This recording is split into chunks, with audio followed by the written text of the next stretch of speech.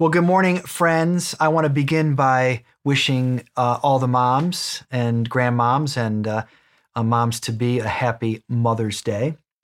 We are in a passage of scripture here, this just to give to bring anyone who's not been with us up to speed, in Matthew chapter 24 and 25, this called often the Olivet Discourse, but it's these final words of Jesus, this large extended sermon. And we are at the last part of that, the final really public ministry of Jesus. The final words are here in Matthew chapter 25, verses 31 to 46. So if you have a copy of the Bible, open up to Matthew 25, verses 31 to 46, and a message I've titled Judgment Day. Judgment Day. Follow along as I read these words. When the Son of Man comes in his glory, and all the angels with him, he will sit on his glorious throne. All the nations will be gathered before him, and he will separate the people one from another, as a shepherd separates the sheep from the goats. He will put the sheep on his right and the goats on his left. Then the king will say to those on his right, "Come, you who are blessed by my Father, take your inheritance, the kingdom prepared for you since the creation of the world. For I was hungry, and you gave me something to eat. I was thirsty, and you gave me something to drink. I was a stranger, and you invited me in. I needed clothes, and you clothed me. I was sick, and you looked after me. I was in prison, and you came to visit me." Then the righteous will answer him, "Lord, when did we see you hungry and feed you, or thirsty and give you something to drink? When did we see you a stranger and invite you in, or needing clothes and clothe you? When did we see you sick or in prison, or go to visit you?" Then the king will reply, "Truly I tell you, whatever you did for one of the least of brothers, these brothers of mine, you did for me." Then he will say to those on his left, "Depart from me, you who are cursed, into eternal fire, prepared for the devil and his angels. For I was hungry, and you gave me nothing to eat. I was thirsty, and you gave me nothing to drink. I was a stranger, and you did not invite me in. I needed clothes, and you did not clothe me. I was sick and in prison, and you did not look after me." They also will answer, "Lord, when did we see you hungry or thirsty, or a stranger, or needing clothes, or sick, or in prison, and did not help you?" He will reply, "Truly I tell you, whatever you did not do for one of the least of these, you did not do for me." Then they will go away to eternal punishment, but the righteous to eternal life. Now, this entire discourse, the extended sermon, we're just looking at the last piece of it, is an answer to a single question the disciples asked Jesus just by themselves together in Matthew chapter 24 at the beginning, chapter 24, verse 3. And they basically say, "Listen, Jesus, what's the sign of your coming, the second coming, and the end of the age? When are you going to come? And what is the world going to look like when you come?" Now, in his answer to this, we've looked at this just as a quick reminder to us, if you've been with us in this series. The first third of Matthew 24, which is really just a small, or maybe the first half of Matthew 24, which is less than a third of the entire sermon, is Jesus answering the first question. When's he going to come and what's it going to look like? And it's a series of prophecies, very detailed prophecies.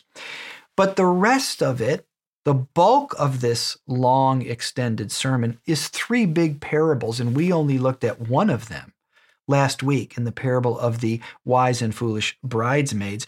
And these three long parables are saying nothing about the day when Jesus comes. These three parables are asking the larger question, which is, how are we supposed to live in the meantime?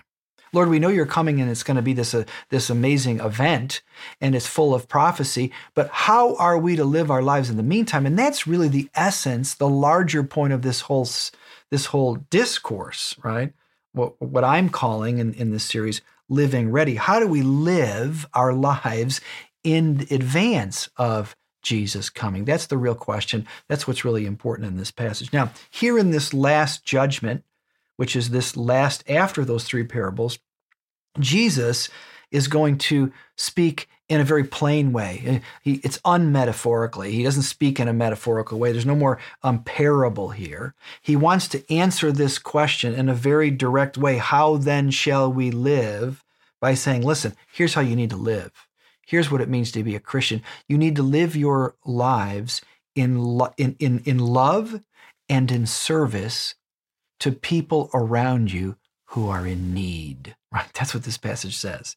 You need to live your lives. I need to live my life, disciples, in love and service to people who are most in need. So a couple points. First one, Jesus is saying, by summary, final words in his public ministry. The true test of your faith, true test of my faith, is how you love others. Okay?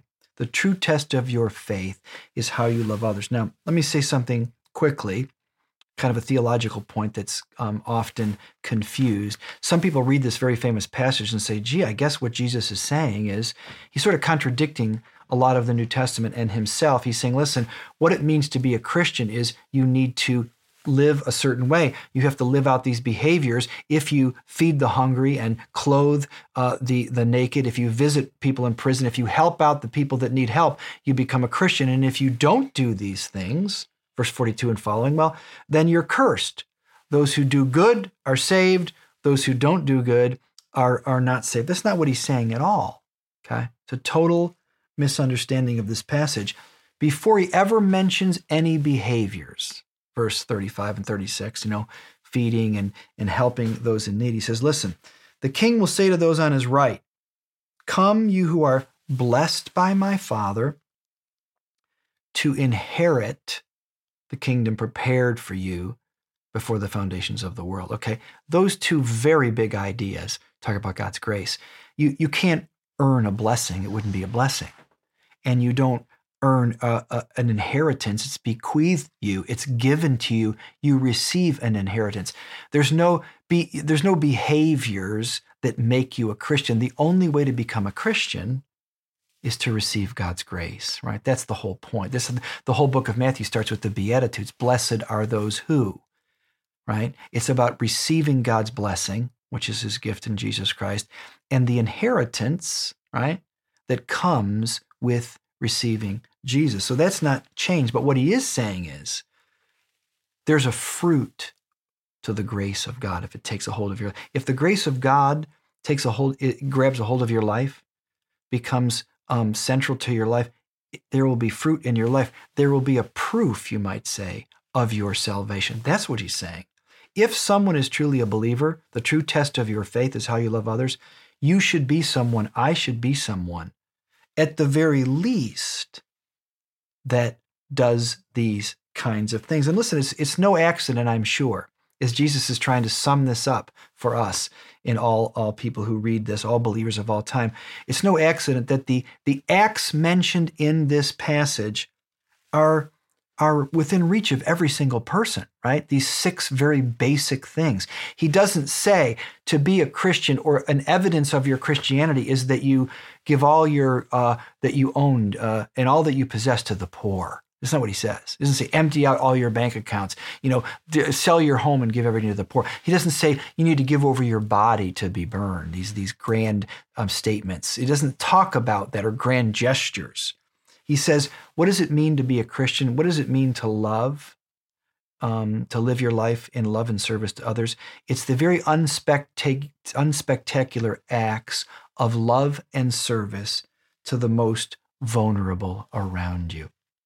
One writer said this about this passage: the future judgment shows that the way people treated other people affects God deeply. That's what this passage is saying. The way that you treat other people, the way that I treat other people, it matters to God very, very much. That's what this passage is telling us. I've said to some of you before, if you've listened to me speak, that I lost my father when I was very, very young. And because of that, my mother had a disproportionate influence on my life growing up as a kid. And if I had to sum it all up, say what was the summary influence or lesson that I learned, I would say from my mother, I would say it's that people matter. Right? That's what my mother taught me. I think she never said those words, but by the way that she used her time, the way that she lived her life, the way that she carried herself, the decisions that she made for us as a family said that people matter. In my house, we already had a lot of kids, one of 6 kids.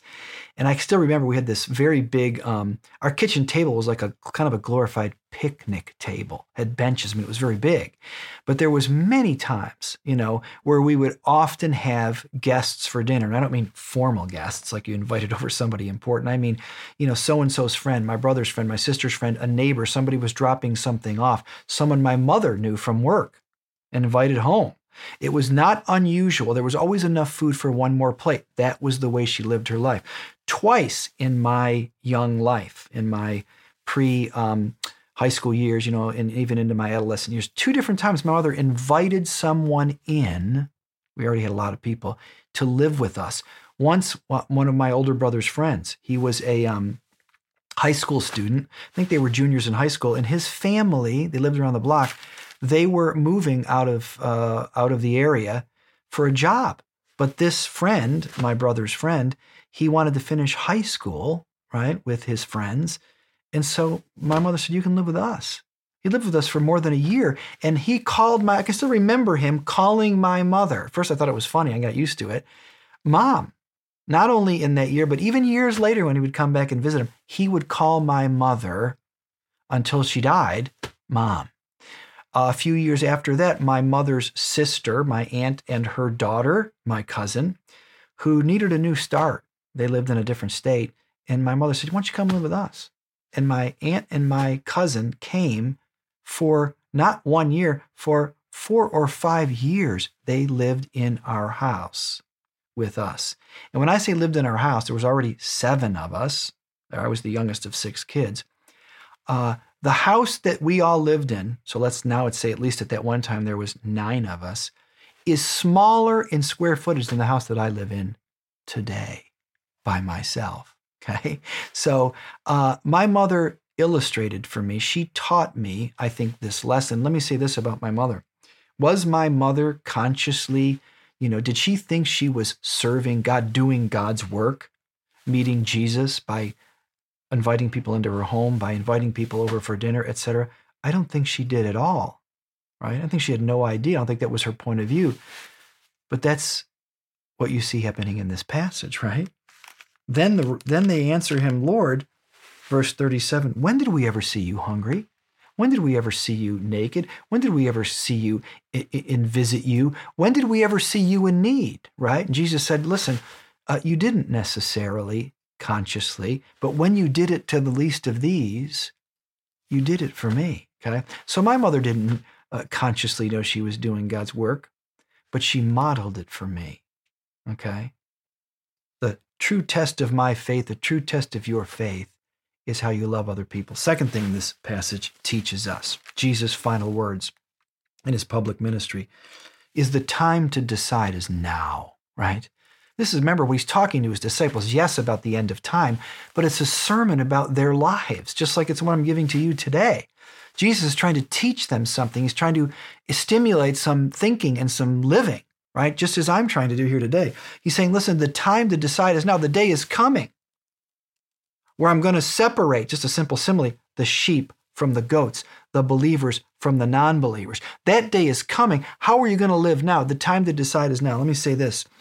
In verse 31 and verse 32, when he opens this passage, the Son of Man is going to come and he will have his angels with him and all the nations will be gathered, etc. When Jesus says these big words, it's a summary of a number of Old Testament passages, and they're all coming together. And Jesus, just a few words when it talks about the Son of Man that comes from Daniel chapter 7, and he's talking about the angels and all these nations come together.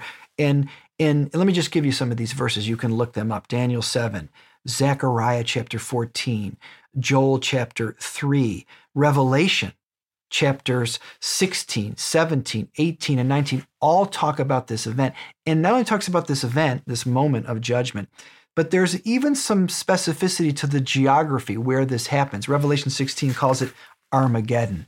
You've heard that term, if not in the Bible, in the movies or something. But it's also called the Valley of Megiddo. In Joel's prophecy, this place where this happens called the Valley of Jehoshaphat. Now, the Valley of Jehoshaphat is an actual geography and is a tract of land between the Temple Mount, if you've been to Jerusalem or seen photographs, and the Mount of Olives. And so the writers are telling us that this great moment of the nations gathering together, of a judgment, of the Son of Man coming in the clouds, etc., happens in the Valley of Jehoshaphat. The word Jehoshaphat means, no mystery here, God judges. But in the prophet Joel, this tract of land, this moment that this piece of property represents, is given another name. It's called the Valley of Decision. Listen to these words, Joel 3, verses 14 to 16, talking about the same event. Multitudes, multitudes in the Valley of Decision. For the day of the Lord is near in the Valley of Decision. The sun and the moon will be darkened, the stars will no longer shine. The Lord will roar from Zion and thunder from Jerusalem. The earth and the sky will tremble, but the Lord will be a refuge for his people, a stronghold for the people of Israel. Here's what's so amazing in this. Even in the midst of all of this judgment and conflict that comes to a head in the end of this discourse, at the end of time, according to Jesus, there is a promise both of God's protection, he will be a refuge and a stronghold, and an offer of God's grace. Multitudes, multitudes in the Valley of Decision. Now, there's at least two ways to apply this idea of the time to decide is now, okay? The Valley of Decision, even that you and I live in. One of those ways is that there may be some listening to me today or listening to a sermon like this that need to decide that you actually want to become a Christian. That is, you want to decide to open up your life for the very first time, to receive God's grace and his forgiveness, and to repent of your sins, so to speak, to surrender your pride that it maybe has kept you from receiving God's gift. And that's a great application, and it's not where I'm going this morning. But I will say this, that next week, we're going to go back and close this series, just a few verses earlier that I passed over, that talk about, Jesus said this, the gospel will be preached in all the world, and then the end will come. We're going to take a look at that verse and that idea, and we will talk about that decision next Sunday. So you can prepare for that, maybe invite a friend to join you to listen to that, someone who needs to hear and maybe receive the gospel for the first time. But the decision that Jesus is calling his disciples to here, the original discussion, sitting on a hillside, the disciples were already Christians. And he's making a decision. He's encouraging them to make a decision. The time to decide now for them was not to become a Christian, but it was how they were going to live their lives, right? He's saying, listen, I want you to live your life in a different way, right? I want you to be open to the not just the physically vulnerable, the naked and the hungry, but the emotionally vulnerable, the spiritually vulnerable, the that live all around us in our day. Do you and I, right? Do I think about those people today in the moment we're living in? Do I pray for the emotionally and spiritually or physically vulnerable? Do I care about them? Do I invite them over to dinner? That's what Jesus is asking. The future judgment will show that the way other people are treated, the way we treat other people, affects God deeply, right? That's what this passage is telling us. And let's don't pass over so quickly. We could, because it seems dark or sad or hard, the cursed in this passage, right? Remember, there are sheep and there are goats. He says to those on his right, listen, enter in, those blessed of my Father, inherit the kingdom prepared for you before from the foundation of the world. Come on in, because you've done all these great things. But then he says to the others, depart from me, you are cursed, verse 41, into eternal fire prepared for the devil and his angels. Oh my gosh. But here's what's so interesting about this. That's why it's pay attention to these details. Jesus is making a point. Those who are cursed, they're not cursed for anything that they did. Think about that. If all you had was this passage to walk around with, to share with people, or to read, or to make sense of what the Bible has to say, there's nothing in here about anything that they did wrong. The moral law of God is not even in this passage. There's no murder, there's no adultery, there's no extortion, there's no covetousness. Those who are cursed into eternal fire, so to speak, okay, it's not for anything that they did. It's for what they didn't do or what they don't do. He will reply, that's how it ends. I tell you the truth, whatever you did not do for one of the least of these, you did not do for me. For I was hungry in the hearts and the minds and the lives of the vulnerable. I was hungry and you didn't give me anything to eat. I was thirsty, you gave me nothing to drink. You just looked the other way. I was a stranger and you did not invite me in. I needed clothes and you did not clothe me. I was sick and in prison and you did not visit me. Many people have said to me, is the coronavirus a judgment? Is it God's judgment on the world? And I would say, I wouldn't, speak for God. I can't speak for God, so I would say I wouldn't even answer that question, but I'll give you my opinion. I don't think it's a judgment from God. If God wants to execute judgment, that's not it, in my opinion. But I would say this is what I think it is, my opinion. I think it's a severe mercy to all people, Christians and non-Christians. It's a time for all of us to catch our breath and to examine our lives, to ask ourselves whether the way we are living our lives is actually meaningful. Does it really matter? Are we making the most of the months and the years that we have, however young we might be or old we might be? Okay? The time of decision is now. So let me end with a challenge and a question for all of us, right? And the challenge and the question is this: who will you choose to love today? Who will I choose to love today? And let me say something about this famous passage. At least one thing it says to us, that every single one of us, right? Anyone listening to me today, including me, every one of us has access to Jesus through the people in need around us, right? That's why Jesus doesn't have these grand gestures. When I was hungry, you gave me something to eat. When I was a stranger, you invited me in. When I was in prison, you visited me. Every single one of us has access to Jesus in meeting the most simple needs of the most vulnerable around us. The other thing this passage tells us is this. I think in many ways, we're asking the wrong questions and we're looking for God in the wrong places, right? Is God in the coronavirus? Let me tell you something. I believe God is in the coronavirus. Where, Rob? He's in the spiritually, emotionally, and physically vulnerable all around us, all around you, all around me. That's where he is.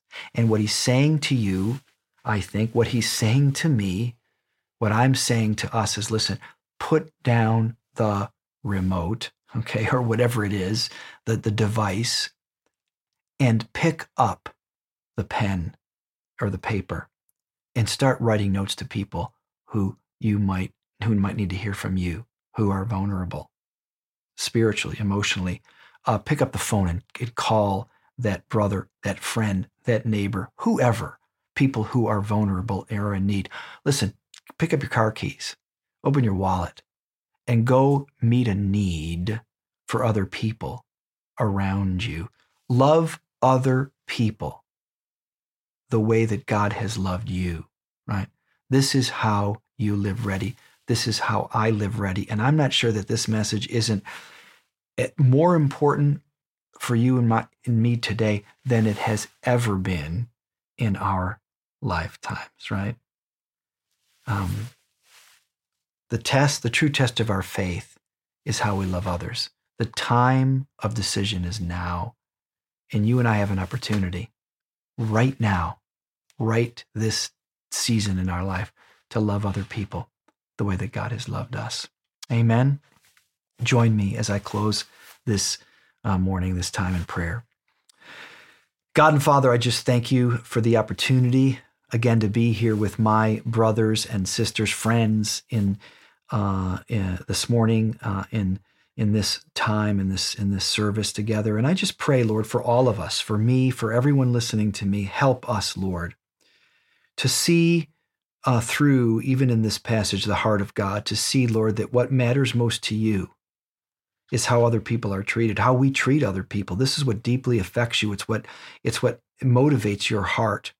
And help us, Lord, right now, even in our limitations and the challenges that we have, help us, Lord, to see the world more the way that you do. Help us to see people, whatever they look like on the outside, to see them the way that you do, as people who are vulnerable in need, who truly need the love that you have given to us. And help us, Lord, to get busy extending that love in even the simplest ways in these days that we live. Lord, open our hearts, bring to mind, Lord, the very people you want us to serve and to join you in serving this day. And we ask this in Jesus' name. Amen.